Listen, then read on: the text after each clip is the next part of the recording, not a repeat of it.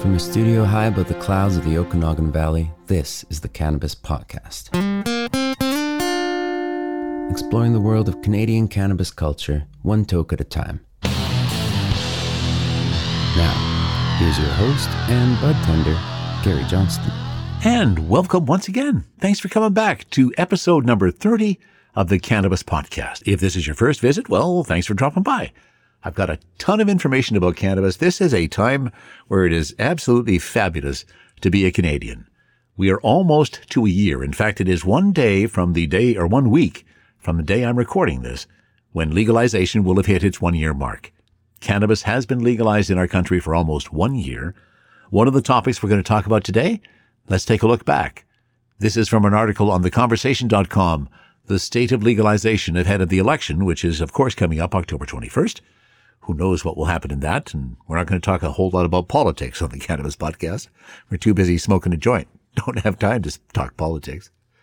The big news over this last little while, if you have been paying any attention, and if you ever drop on leafly.com or leafly.ca, is that similar to a discussion we have been having on the Cannabis Podcast since day one, is that maybe it's time to drop indica and sativa as being our definitions of the cannabis we're looking for. Leafly has come out with a brand new cannabis guide, really quite a stretch from what we're currently doing. As many others have done, there's some re-education we have to do in order to quite understand it, but it's interesting. So we will take at the new cannabis definition guide on Leafly. That's another item that we will cover off. And the big news, it is harvest time. I have gone along with my 4 plants. They have reached the harvest stage, and we're going to touch about all that and a whole lot more. All of that is coming your way on episode number 30 of the Cannabis Podcast. So let's stop at leafly.ca first of all. Now, I'm assuming that this is the same on leafly.com. I did not check it out for myself. I could be wrong, so you can check out leafly.ca as usual. Everything I'm talking about in this episode, I have posted a link back on cannabispodcast.com. That's where you'll find it, and that's where you'll find the link to this information on leafly.ca. Before I carry on much further, also let me apologize for the state of my voice today. I have a bit of a cold. In case it's not obvious, it's so obvious to me. Hopefully it's not too annoying for you. When we get on to the leafly.ca site, and they have a really interesting video, and obviously I'm not going to walk through all of those pieces because you can look at that yourself. After the initial introduction, when you drop onto leafly.ca, there's a follow-up video that I've actually found quite humorous. It kind of lays out the problem we have with people trying to identify what their cannabis is. So, what's the big deal? What has Leafly done? Instead of looking at indicas or sativas, they are proposing that we look at, rather, the cannabinoids that are making up those particular strains. And they've gone a step further now, and they are associating shapes to each of the cannabinoids. Now, the cannabinoids we're talking about, of course, in cannabis are the 2 primary ones, THC, tetrahydrocannabinol, and CBD, cannabidiol. Leafly has decided, in their infinite research, and it looks like they put a ton of research into this, so I'm really glad that people are now having that opportunity to research this to a fuller extent. This is the end result. Their decision, that the shapes they have chosen is a diamond for THC and a circle for CBD. So as you look at the various strains on the Leafly site, you'll find that they are represented by a number of these objects, diamonds and circles. If the center of that particular strain is a diamond, that means it's THC dominant. If the center of that particular strain is a circle, it's CBD dominant. And taking that one step further, if the diamond or circle is elongated, it means there is more higher values of either THC or CBD, depending which shape you're talking about. So a really interesting way to start the classification. The first step, as they have outlined in their new classification guide, is find a shape. So are you interested in a CBD dominant or a THC dominant? Or perhaps you're looking for one that has a few circles and a few diamonds around their circle of representation. That's the first piece. So once we have found the shape, now we're going to find the color. And here's the interesting part that really dips into what we've been talking about on the Cannabis Podcast since day one, and have many in the cannabis industry, and that's terpenes. We are all learning more and more and understanding more and more about the importance of terpenes and how the terpenes are, in fact, what's providing our flavor, our aroma, our smell, and we're realizing as well the effect of that particular cannabis and the entourage effect of that combination of terpenes. So in that regard, Leafly has said, choose a color. Now here's where we still have some learning to do because it's not intuitive for me to think of linalool as a dark purple. It's not intuitive to think of myrcene as a blue. But that's what they have determined. So they have highlighted really 8 primary terpenes. They're talking about linalool, myrcene, pinene, humulene, caryophyllene, limonene, ocimene, and terpinolene. Now, they have associated a smell or a fragrance with each of those colors. And you can look at the information as well. This is, of course, if you're colorblind or you know somebody who's colorblind, this could be a little difficult. Linalool, they're representing as being a floral scent. If you smell an earthy aroma in your cannabis, that's quite likely myrcene. Not a surprise that pinene is representing the pine aromas. Woody, that sense of woodiness that we get in some of our cannabis, that's coming from humulene. Caryophyllene, that pepper, that spicy is how they're referring to it on Leafly. Limonene, citrus. Guess that's really not a surprise. Anytime you're detecting any kind of citrus in your cannabis, there's likely some limonene in it. And then the sweetness, which we're finding out in a lot of things these days. We had some gummy bear strain in the other day, and that clearly had some ocimene in it, which is sweet, and that's a red color. And then the orange is terpinolene, where we're going to get the fruity flavors and aromas in our cannabis. So find a shape, find a color, find your cannabis. Seems pretty simple, doesn't it? I guess makes some sense to it. What's my initial reaction to this? Well, we've spoken about many times how the fact that the terpenes are what we need to be talking about, not whether it's an indica or a sativa. Are we looking for some relaxation? We already understand that we want to have some myrcene in it. So I'm going to take a look at a couple of different strains that I see here on Leafly just off the bat and give a sense of what we're identifying in that. So here's Girl Scout Cookie. So Girl Scout Cookie is represented in their diagram with significant colors of myrcene in THC. So THC is the predominance in Girl Scout cookies. There's a lot of myrcene in it and more significant amounts of myrcene than the other terpenes because it has elongated triangles, so a little higher THC as well. In addition to myrcene, there's going to be some caryophyllene, and there looks like some ocimene. Let me just confirm the ocimene piece, because that's the red one. Yeah, also some ocimene in Girl Scout cookies, and that makes sense. So there you go. Their guide kind of works. And that's just looking at the visual representation of what they have. I should probably have 2 screens up so I can see the terpenes and what their floral representation and what their color representations are, because I haven't memorized that yet. But I think it's a good idea. I think this is a start and an opportunity for all of us to develop some new terminology. Thank you, Leafly, for all the effort that you put forward in it. And you really should take a look at the link. I think you'll find it pretty interesting. And this may be very well the way we determine what cannabis we're going to be smoking in the future. And we can thank leafly.ca for the new Cannabis Guide. Exploring the world of Canadian cannabis culture, one toke at a time. This is the Cannabis Podcast. And as I mentioned at the beginning of the episode, this is harvest time. And it has been a pretty exciting time. I've mentioned, I think, way early on that I was going to plant my 4 cannabis plants. We did. We planted 2 black indicas and 2 Cali OG Kush. Those took up a significant space in our garden. In fact, we expanded our garden to cover off the space required for these plants. Started them in the house back in the early spring. They germinated without a problem. All the germination went well. Put them into the ground. They did extremely well. And it always seems every time we do this is only the second time we've done it, but every time the plant that seems to be the scrawniest as it goes into the ground ends up becoming the extremely dominant plant in the yard. And that was the case with one of our black indicas. it really took over its space. We trimmed it, we lollipopped it, trying to keep, most of the growth heading to the top and get some nice big buds up there. And for the most part, that worked pretty well, but it was a really bushy plant. And it got higher, perhaps, maybe because we were outdoors. We were entirely natural. We didn't add anything but water and love, I suppose. Love and care towards it. We did use some fertilizer into the flowering stage for, I think, about the first couple of weeks of flowering, and then we stopped. Just wanted to give it a bit of a sense of getting some more dedication to it. But we like to really grow it without, not organic necessarily, but we're just not adding a lot of stuff. So therefore, I don't need to worry about taking a lot of stuff out. And I guess the other thing that happened over the course of the growing season was we did not get discouraged.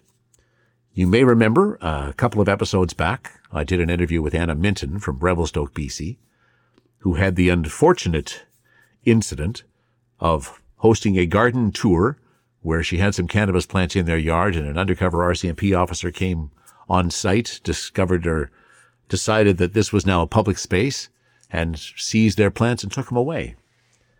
When that happened, there was a lot of people that I'm associated with and that I know that made various comments about removing their plants because they didn't feel confident about them not being visible from a public space, and they either gave them away or took them down. And I thought, I was so sad to hear that. I didn't. I've always been a bit of a rebel and decided that our plants were situated where there was a couple of spots perhaps where you could see them from a public space, but you had to position yourself very, very particularly at a particular time of day. And so we didn't worry about it. And as it turns out, it's a good thing we did, because the harvest has gone exceptionally well. The indica plants started flowering probably in early September, and much sooner than they did last year when we were just doing the sativas. So extremely pleased by that. Now, the main difference, I guess, from my perspective of what I've seen in the long history of growing cannabis, the 2 years we've been doing it, is that when you grow it outdoors and you don't feed it a whole bunch of other things, like a whole bunch of nutrients and stuff, you're not going to get the big, huge buds that you see in these indoor grows with the lights and all the nutrients and all of that stuff. But you know what? I'm pretty happy with the bud we got. It may not be the kind of bud you're going to put on the picture of High Times magazine, but it works. I've already been through the process. As I say, we've harvested the indica. Last night was, unfortunately, the first frost of the year here in the Okanagan. And by frost, I mean it went down to minus 10 Celsius that night. And as I looked at the garden this morning, it was very clear that the cannabis plants had been bruised. Everything was wilting. All the leaves were wilted on it. So it was time to harvest perhaps a little quicker. Although when I went out then and took a look at the biggest buds that were on the sativa plants, they were showing pretty well milky, and yet there was still a significant amount of amber that was showing up. So from the trichome perspective, the timing was right. The harvest was good. We did through that, and it was I did a piece-by-piece harvest. As checking the trichomes on a daily basis, it was as I started to see more amber show up in certain branches that I would pick that branch and then put it up and dry. All hanging up in our drying space, which turns out pretty good. About 55% humidity in that space. And it's worked out really well. So now on a daily basis, as those have been drying, I've been going upstairs, making a little check of each of the branches, and of course waiting for that snap on any of the stalks as they are hanging. Once I had that significant branch snap, it was time to harvest that particular piece, take the buds off of that, bring them on downstairs once more. I just let out that my drying space is not downstairs. That's all right. I'm not too worried about that. And then it goes into the curing process. Something, again, a holdover from last year. Did a lot of investigation about curing and got into a habit of getting the glass jars all ready and cleaned. And now I'm sitting with about 13 ounces in the curing stage from the indica. There's still a bit more upstairs drying. That'll probably end up being about maybe a pound. There might be another 3 ounces up there. So, and that's, I'm pretty happy with that. So the curing process has started with that. And then today I did the first wet trim on the sativa plants. Those are now upstairs. And of course, because I had 2 different varieties this year, I had to make sure that I differentiated in the drying space between what was a sativa and what was an indica. Although, what was the shape or what was the color? It's still going to take me a little time to get used to that new Leafly guide. So now I do have half the drying space still has some indica drying, and now a significant amount of sativa has been added to the other side of that drying space. So clearly differentiating between the two. And each day, as already mentioned, I check for a little dryness, and if they are, they come down. Been pulling down about an ounce a day is almost, of wet weight, dry wet weight, because it's still going to change a little bit through the curing process. But been pretty happy with that, and pretty happy the way things are starting to nug up in that curing process. And for those who haven't done it, the curing simply means that you're putting it into an airtight sealed jar. And then on a daily basis, you burp, give that jar a burp, open it up for a little bit, let the cannabis breathe a little bit, roll the jar so the buds don't stay in a stationary place and don't have a chance to generate some mold, but get some fresh air in there to keep the cannabis at a certain percentage. Right now, mine is sitting at about 58%, I think, last time I checked, which is good. And you continue that process for however long you want it to be until you are happy with the end result. Your buds have nicely nugged up. You got that beautiful aroma, and I am really happy with the aroma that's coming out this year. Last year on the sativas, which had originated just from some seeds that I found in some of the pot I had. I didn't actually purchase them. They were loaners, shall we say. But through the process of curing and growing that, it never really did have an odor. There's a bit of a fruity taste, or rather fruity odor to that sativa. In fact, I still have some from last year. Let me give it a smell. Yeah, just a small hint of fruitiness, which in my mind then would now, I guess, mean that there's a little bit of ocimene in there. So I have, again, got a number of sativas that are now into the drying process. They'll be about 10 days before they head into the cure. And I got to keep trying to find more glass jars to build up all of this curing process and keep that going. And the other thing that we've done in this year's harvest was last year we kind of, and I feel foolish to admit this, all of our trim we really didn't do anything with last year. I processed a little bit into some edibles. Didn't really do much for us. My wife and I, edibles don't really do a whole lot for us. Maybe we'll discover some that do it eventually. But I really didn't do a whole bunch with the trim. This year, however, I decided to take a different approach, and I've concentrated on making some bubble hash. And I have been thoroughly intrigued, pleased with the process. Picked up some bags from bubblebagdo.co, and they have been great. It's a series of 4 different bags, all of varying tightness of holes, starting off with one that's probably about 220, then down to a 120, then a 73 micron, finishing up with a 25 micron to put the eventual out. And I was pleased. I mean, let's be honest here. It's not gargantuan amounts of hashish, but it's hashish and it's pretty darn good. I have quite enjoyed throwing some of that wonderful bubble hash into my little pipe, pumping it up. And I remember the first time my wife had a couple of tokes of it, she looked and said, "Oh, that's really good hash." And I was really pleased to hear that because I agree with her. I think it is pretty good hash. So harvest time has occurred, this time within the concept and confines of legalization. Last year we were a little early, although we didn't intend to be. But this year, totally up and up. Pleased with our space. Think we're going to use the same space again next year. No issues did we have whatsoever. And I think we've got some pretty fine cannabis that came out in the end. Now, there was an interesting story that I wanted to just touch on briefly that happened. This is a story that it's actually focused here in the Okanagan. Once again, the link to this is at cannabispodcast.com if you want to check it out for yourself. A BC man finds a pencil instead of pot in his legally purchased pre-rolled joint. I thought this was pretty humorous. So it's a guy by the name of Chris Graham. He's a Kelowna resident, and he was having a hard time lighting one of his recently purchased pre-rolls. It was on a Saturday night. He finally got it lit after several tries, and then he went to have a puff, and something was clearly not right, according to Chris, in his comment to Now Media. After examining the pre-roll's contents, Graham quickly realized the joint contained a large chunk of a pencil instead of actual pot. Now, there is a picture that is associated to the article, and it looks to me like basically they've taken the end of the pencil, and that was the piece they stuck down that would have been pushing into the filter part of it. The joint was purchased at Hobo Cannabis in Kelowna for $6.92.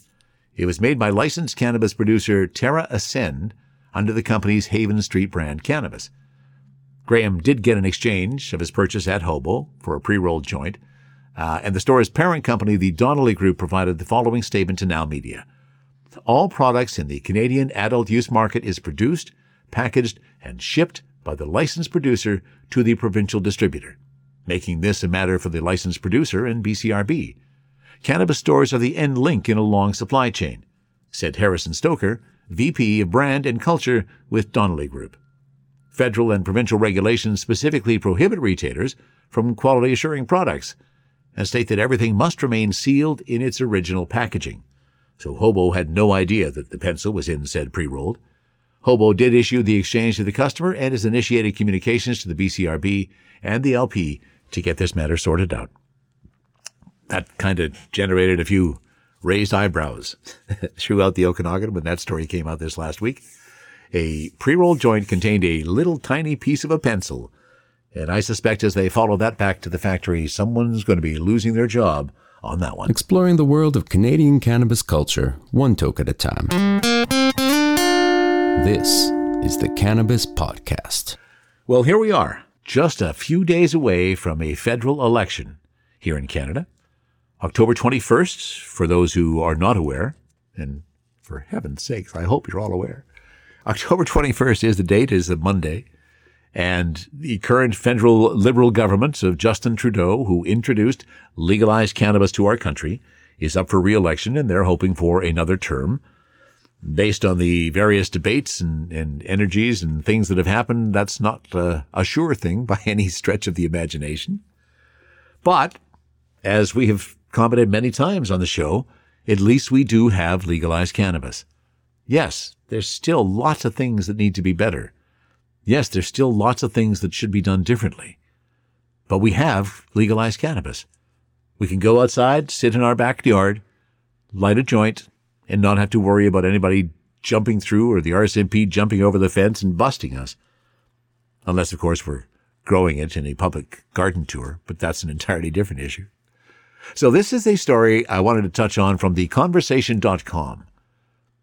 The headline is, A Campaign Promise Kept, Canada's Modestly Successful Cannabis Legalization.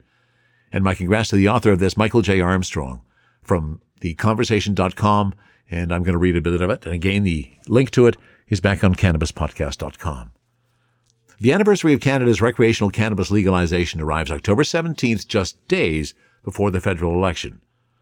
Legalization was a Liberal campaign promise from the last election, so it's timely to review how it's worked out. Consumers evidently like legalization. Statistics Canada just reported that July's recreational sales hit $104 million. Politicians apparently like it too. It's an election promise the Liberals kept, and that no other party plans to repeal. And boy, am I glad to hear that. That was my fear going into this federal election, was that the Conservatives were going to come along and repeal the legalization of cannabis, because I know they were not terribly in favor of it. But thankfully, that's not on anyone's plan. But back to the article. How well has it reduced black market cannabis as promised? That's up for debate, I think.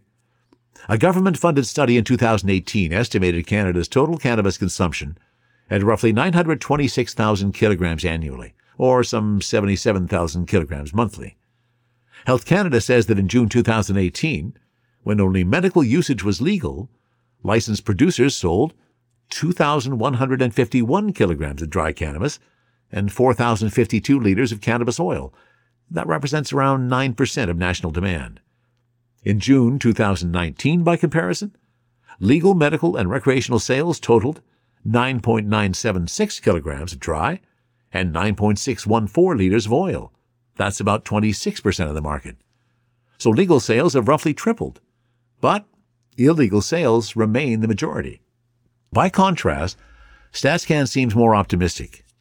Its survey asked users whether they buy at least some cannabis legally. It's estimated that number is at about 47%, or 2.5 million Canadians for the first quarter of 2019. That is up sharply from 23%, or 954,000 people, in 2018's first quarter. But unfortunately, those estimates aren't really plausible. The only people who could legally buy cannabis in March 2018 were Health Canada's 296,000 odd registered patients, and just 132,000 and odd of them did so. That implies StatsCan estimates are 3 to 7 times too high. One reason legal sales haven't done better, as we talked about in fact the last episode, is a lack of retailers in some regions. Ding, ding, ding! There's that bell again. British Columbia and Ontario, for example, were especially slow to open stores and still are. Product shortages have posed bigger problems. While there's ample oil, producers until recently hadn't processed enough dry products, and legal foods, drinks, vapes, and lotions aren't yet available. And I heard an interesting discussion on the state of the actual supply issue. Because people are saying, how can there be a supply issue when we're getting cannabis that was packaged back in the fall of 2018? Clearly, it's been around for a while, so there can't be any shortages. The article goes on to say those shortages are predictable side effects of the government's legalization strategy. It chose a regulated pharmaceutical approach rather than the more hands-off approach many U.S. states have used. That hands-off approach has several drawbacks, however. Ex-black market producers don't always prioritize consumer safety. Some reportedly fudge their product lab tests. Furthermore, minimal government oversight is worrisome to social conservatives. Almost 80% of California cities banned state-licensed cannabis shops. But the pharmaceutical approach has its own drawbacks. Rigorous standards prevent existing grow-ops from going legit. Instead, they remain illegal and undercut legal producers' prices. And that one paragraph explains a whole lot of the problem that there is in Canada right now with the legalization of cannabis. If the government had simply allowed, in British Columbia, all of the fabulous growers we had who are still at it, but they're producing for the black market, not for the legal market, if they could have simply turned a switch and started producing for the legal market, the introduction of cannabis in our country would have gone a whole lot differently. We can only hope. We can only wish that things will get to that stage. So once again, I urge you to vote. It doesn't really matter who you vote for, but get out there and vote this year. From a studio high above the clouds of the Okanagan Valley, this is the Cannabis Podcast. And before I get to the last piece today, I just felt I needed a little inspiration with a little bumble hash. I love the taste of that. And wham, I love the effect of that. Very, very nice. Let me leave you today with a story of something that happened to me over this last week, where I finally saw a little stigma go away. I was entered in a local golf tournament club championship.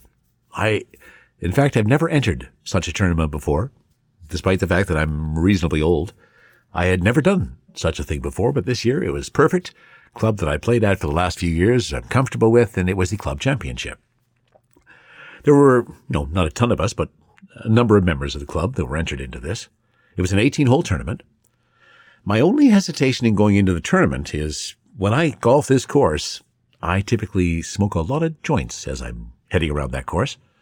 Makes my golf far more enjoyable, makes my enjoyment of it much, much better.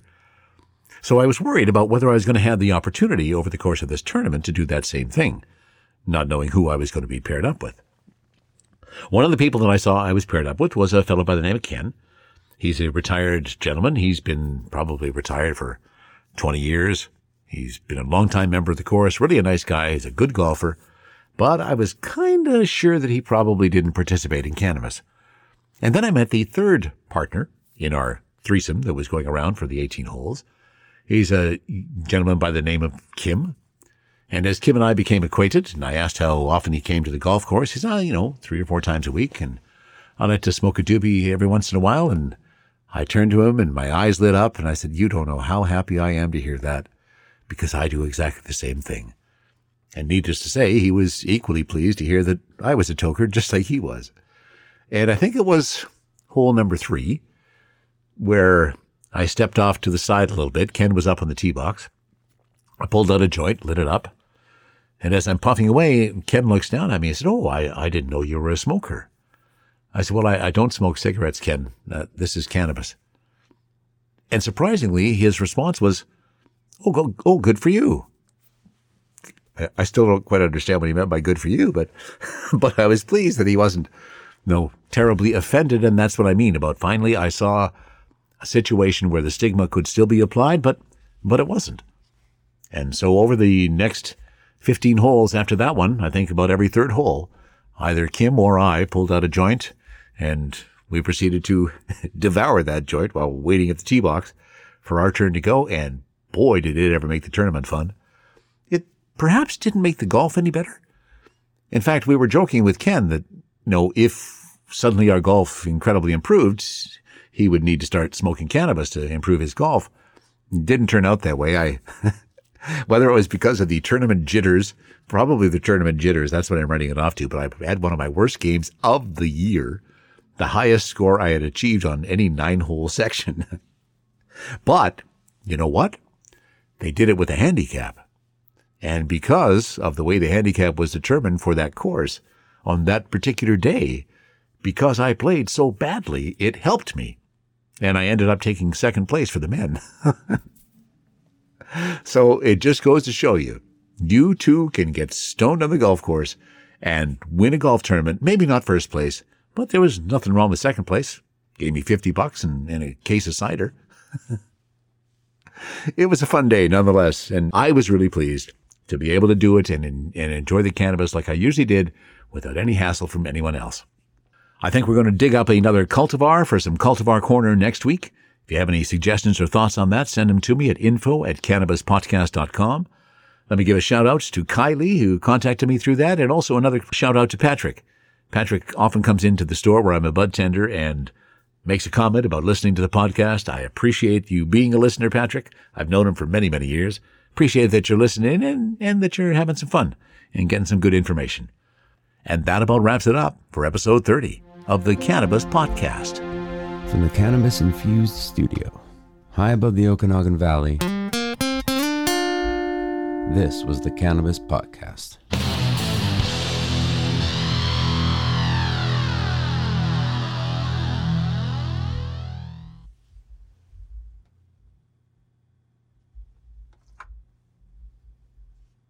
Thanks for listening to today's show. To check out more great cannabis podcasts, go to podconnects.com. Here's a preview of one of our other shows. Are you looking for the next great cannabis business to invest in? Then you need to check out the MJ Bulls podcast. Hi, I'm Dan Humiston. Join me each week as I speak to both cannabis entrepreneurs who are raising capital and cannabis investors who are investing capital. Our 10-minute episodes are perfect for the busy investor. Start listening to the MJ Bulls podcast today, wherever you listen to podcasts, and who knows, maybe you'll discover the next cannabis unicorn.